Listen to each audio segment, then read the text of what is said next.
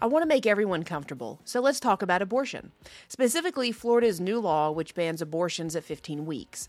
Governor Ron DeSantis signed it just last week and is being hailed a hero from conservatives across the country.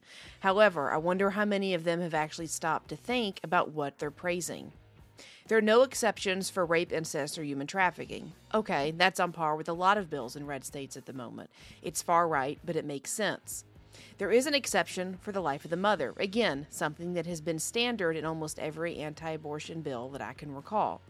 But there's one more exception: fetal abnormalities. If two doctors certify that a baby will not live long after birth, an abortion will be permitted under this law. Now here's a big head scratcher. I thought conservatives didn't like stuff like this. Anti-abortion zealots and organizations will always talk about real-life scenarios in which doctors recommended an abortion for a fetal abnormality, only to find out after birth that the baby was fine. It was Dr. Era that would have snuffed out a life based on incorrect, fallible information. But sidestep this whole doctors don't know everything concept. Shouldn't conservatives be against abortion because abortion takes a life, regardless of how disabled that life may be? It is still a life. Makes you wonder, why is this big gaping exception for abortion inside what is supposed to be an anti-abortion bill?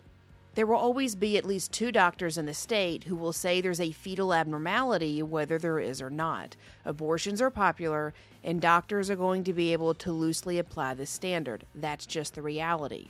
We've all heard about doctors performing back alley abortions before Roe v. Wade, so if there's a legal loophole here, they will surely jump on it. So think, all this two-doctor rule does is put abortion out of the hands of certain people, lower-income individuals who will not have equal access to abortions. The wealthy will have no problem. Going to two doctors won't be cost-prohibitive, plus they'll have extra money that might be needed to massage a doctor into classifying that abortion as a fetal abnormality. Being wealthy doesn't just buy you Lamborghinis and homes, it buys you a ticket to the other side. You are no longer held to the same standard as poor people. You can afford the justice you want. Whatever the law says, you can buy, obfuscate, or bribe your way out of it.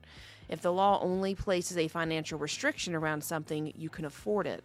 Like George Carlin says, the government is a big old club and you ain't in it.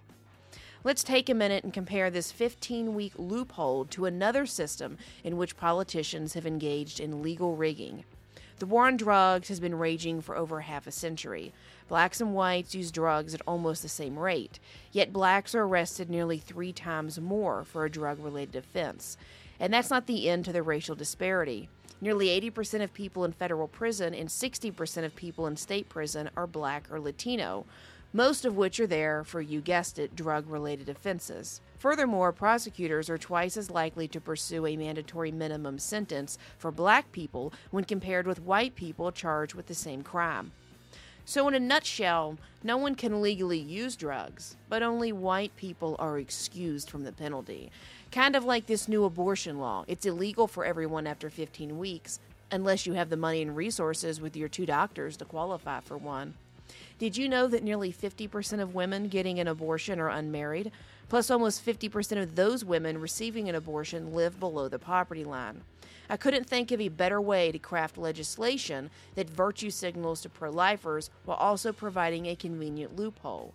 Probably so those same pro-lifers and their loose daughters can get the abortions they want and need. Have you ever seen politically conservative women? They parade around like slutty plastic dolls, skirts cut high, tops dipping low, and they won't go anywhere without a man. And don't forget the conservative harpies on TV. Nearly 1 in 4 women will have an abortion by the time they are 45.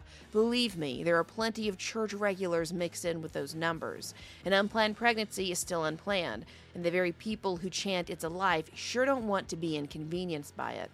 Personally, I've lost count of the number of Republicans or pro-lifers or Christian women I've known who've had an abortion. At the end of the day, the GOP put out a bill that appeases the base, but still allows them to obtain an abortion for their bratty and slutty daughters.